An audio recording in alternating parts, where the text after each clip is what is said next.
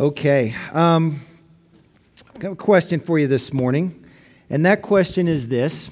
Have you ever been duped? D-U-P-E-D. Have you ever been duped? Okay, now if you're shaking your head no, well then you're being duped. You've been duped, you just don't know that you've been duped, right? So when I was graduated from Texas Tech University just a few years back, my older and younger brother happened to be graduating from my older brother got his master's, my younger brother graduated from high school. And so in all our educatedness, my father decided to take us on a trip to San Francisco.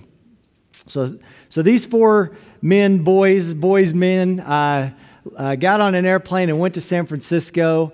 And I remember my younger brother and myself one day, I don't even know how, it was just the two of us, but we were walking down the streets of San Francisco, which probably tells you something about us.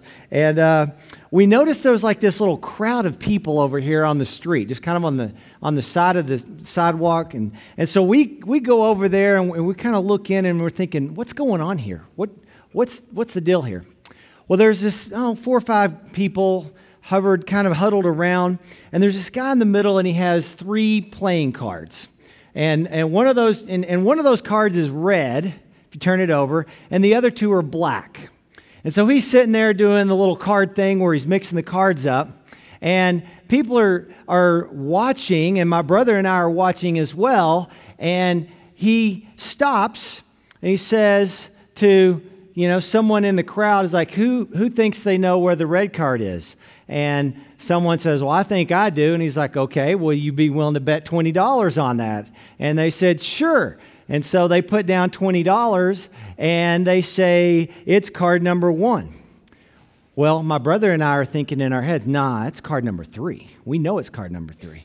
So the guy turns over card number 1, and sure enough, card number 1 is black. And he turns over card number 2 and card number 3, and my brother and I were right. Card number 3 was the red card. So the guy says, all right, let's do it again. Starts throwing the cards around. He's like, who wants to play? And, I got vacation money in my pocket. It's like, man, this is easy money. And so he stops the cards. He's like, all right, who thinks they know which it is? And my brother had a 50. I had a 50. We both threw down $50 a piece. One of us said, hey, I'll give you $50. I think it was more like, hey, you throw down your 100, I'll give you 50 later, kind of a deal. So we threw down the 100. We both knew it was this certain card. It looked just like the time before. That had to be the red card. He said, which card is it? It was like number 2. It's got to be number 2. Turns it over and it's black. Gone is the $100. These 2 boys who grew up in a small town, who are not streetwise at all.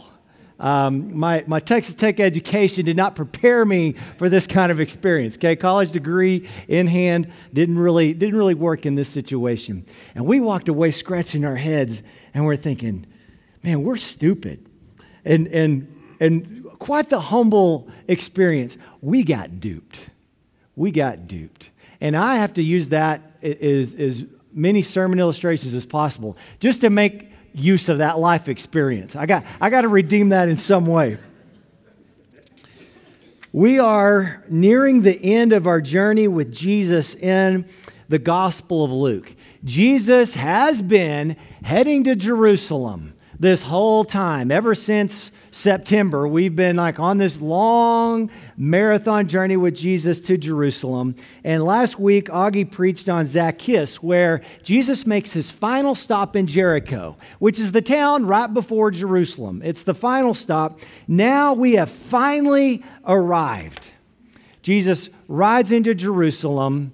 He is praised by the crowds. He weeps over Jerusalem. He comes in and he really begins to start poking the bear. He goes right to the heart of the problem, the very mission of God that is on the back of Jesus, and he is going straight to the heart of the matter. He tells a story about some tenants who did not do their job. They were wicked tenants, and Jesus is pointing fingers at the religious establishment that were not faithful to do what God has set up Israel to be and do in the world this whole time. And Jesus is coming to make sure that everybody is aware of it. So a series of debates begins between Jesus and different groups of religious leaders. And really, Jesus has been debating all along. Well, the first debate is with some scribes and some chief priests, and then we get to this debate today from the Sadducees. Now, we haven't really seen much of the Sadducees up until this point. The Sadducees are different than kind of Jesus' normal opponents up till now, which has been mainly the Pharisees. The Sadducees were more of the upper class. They were the aristocracy of Israel. The Pharisees were more about the law. The Sadducees were more about the temple, and the temple was in Jerusalem. You really won't find Sadducees on the way to Jerusalem, but once you get there, there they are in all their wealth and in all their power. Sadducees had some different beliefs than Pharisees. Number one, they only counted the first 5 books of the Bible as authoritative, Genesis through Deuteronomy. The other main belief the Sadducees contended was that they did not believe in the resurrection. This idea of resurrection was not clear in the law of Moses. It's something that came up in the prophets and in the wisdom literature later on in the history of Israel. And the Sadducees just really weren't buying into this idea of a resurrection. It's not really convenient anyway for the elite to believe in the resurrection. Such beliefs tended to give rise to rebellions. And those Sadducees did not really want rebellions happening because they kind of enjoyed their position. Rebellions happen when you think, well, God will give me rewards in the afterlife, therefore we'll rebel now to the death kind of a thing. So the Sadducees were all about protecting their own status. And Jesus is coming in to the heart of Jerusalem, and the Sadducees are pretty close to that heart. So the Sadducees come to Jesus with this question that was read this morning. There was this man, he's married to the woman. The man dies and the woman is childless. Okay? Now, I'm going to put a little time out on that. We are living in a different culture in ancient Israel. In ancient Israel, it was a culture whereby a woman's social security was provided to her through either a husband or through a son. And if a woman's husband dies and she has no children, then her social security is gone. So marriage was, a big part of marriage was about providing for a woman and for her to not fall in between the cracks. And so in the law, in the Old Testament, God had Moses write out some rules and some laws. If a woman has no son and the woman's husband dies, then the next brother is to marry the woman, to take her in and to provide for her, as well as to provide a son so that the first husband has a lineage, his name is going to be remembered, and that sort of thing. So there's a lot of good social reasons in that day and in that age as to why this law existed. So the Sadducees say, this woman had a husband, he died, no child. Then she married the brother, he died. This happened 7 times, and then finally the woman died. The woman has no child. Who will be her husband in the resurrection? That's the question they posed to Jesus.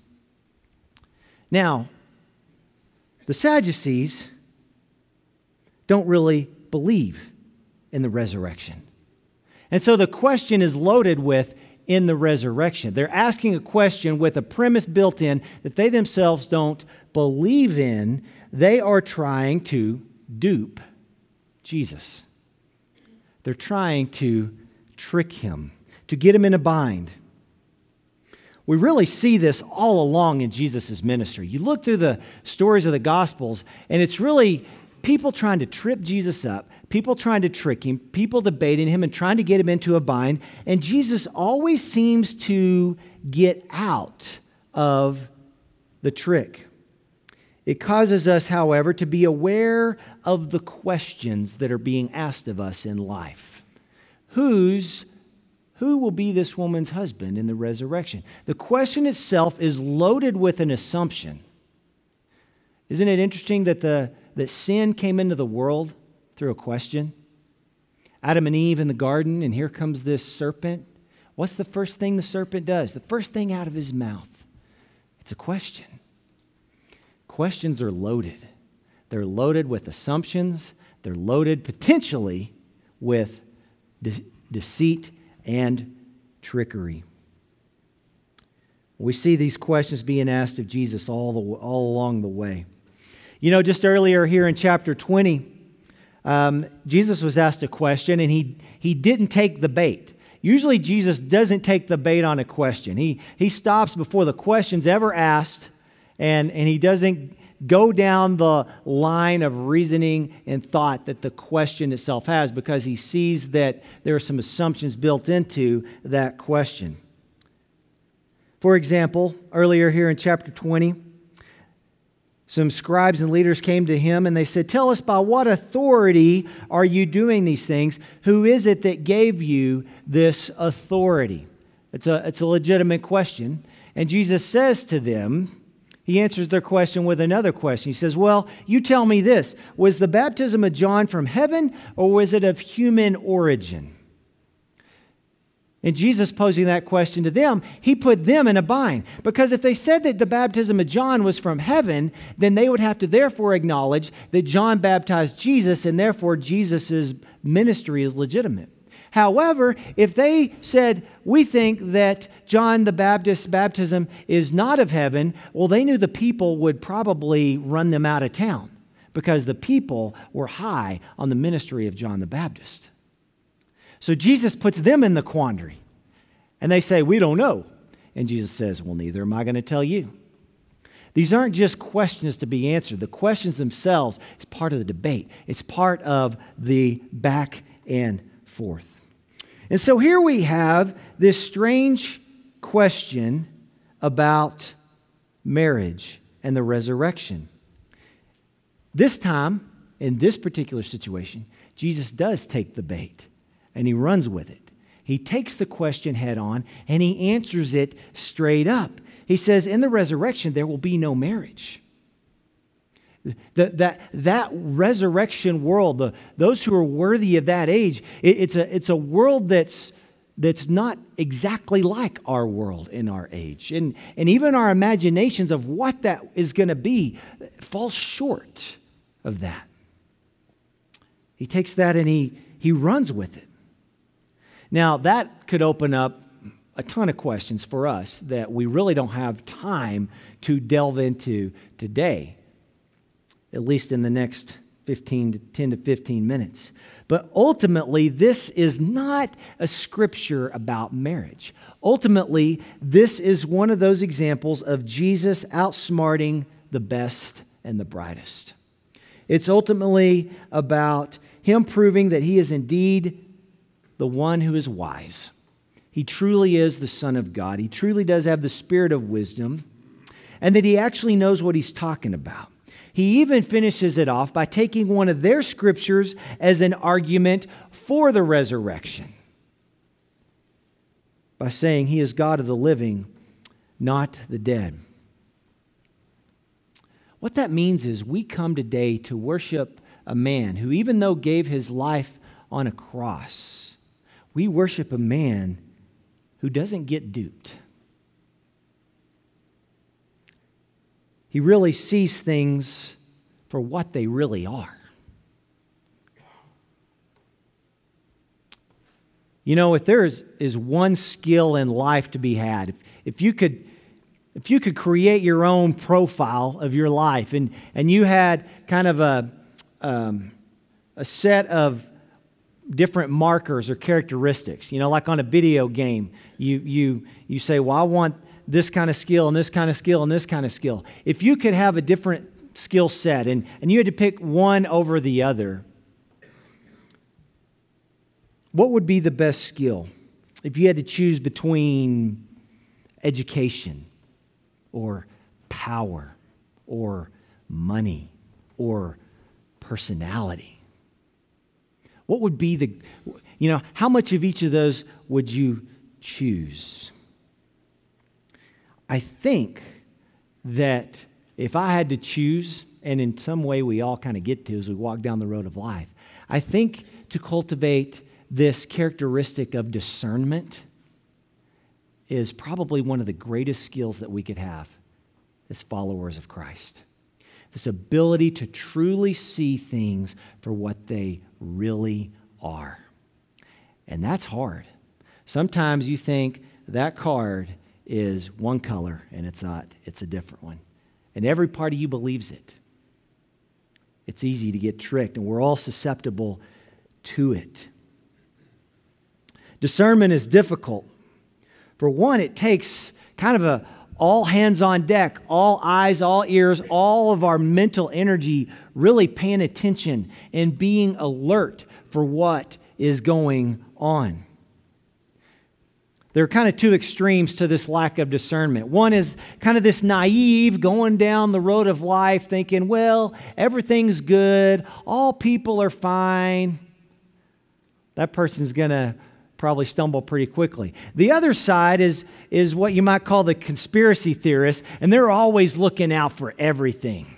And it doesn't matter if it's like there's a demon under every rock or if the government is out to get you no matter what, and they're listening to us right now, brothers and sisters. Somewhere in between, neither of those extremes is all that discerning. Discernment happens in the middle, in the messy middle where you have to tease out what is the difference between what is true and what is not? What is real and what is just an illusion and a lie? It's one of the deepest challenges of the human soul. It was a challenge for Adam and Eve. It's a challenge for Jesus, and it's a challenge for us. Do we even see what is real out there? Or are we just living a lie? What illusions are we living our life based upon? And what is real? 1 Peter 5:8 says, discipline yourselves, keep alert. Like a roaring lion, your adversary, the devil, prowls around looking for someone to devour. Keep alert. You know, getting duped pretty much means we believe a lie. It means we take the bait. We've been doing it ever since Genesis chapter 3. But Jesus shows us one who is wiser, one who doesn't take the bait, one who is always a step ahead. And we don't really have the power to do this on our own. We must call upon Him for wisdom, for spiritual discernment and spiritual direction. It means that all of our human efforts and anything that you do, take any decision you make, large or small. You can write all the pros over here and all the cons over here. You still don't have enough information to make the best choice until you pray, until you say, Lord, show me your way. Give me wisdom. Give me discernment. I think as we continue down the road of life in the world that we live on, us Christians have to be more and more discerning. I think we have to be more discerning than we were 20 years ago, more discerning than 30, 40, 50 years ago. As Jesus would say, we have to have eyes to see and ears to hear. We must pay attention. You know, Jesus lays out this vision for resurrection. And it's kind of like you can just get a small glimpse of it. I'm reminded this very week, there's a lady that I know of who is in her 40s who died of cancer this last week. I did a funeral of a lady who died in her 80s this last week. And just yesterday, there was a woman who had a car accident right here in Lubbock, Texas, in her 60s. And I learned this morning that woman lives just 1 block away from me, right down the street. And that presses me to think, wow, we better be alert. Let's pay attention to what's going on. You never know, do you? You never know. May the Lord give us wisdom to see and to know what is real, to not be lulled asleep, but to be ready. Are you ready to engage Jesus today? Let us pray.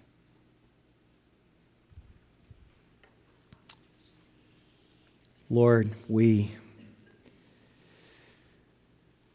have to confess that often we just get lulled to sleep in life. We lose perspective. We go through the motions. We lose heart and lose energy. Sometimes we just go with the flow. But as we come to you in prayer, as we come to you in worship, would you open our eyes to see the things that are real? Would you open our ears to hear what you're saying in the midst of it? Lord, give us spiritual wisdom. As we see, Jesus, how you again and again and again outwitted and outsmarted those opponents of yours, we need that spiritual wisdom.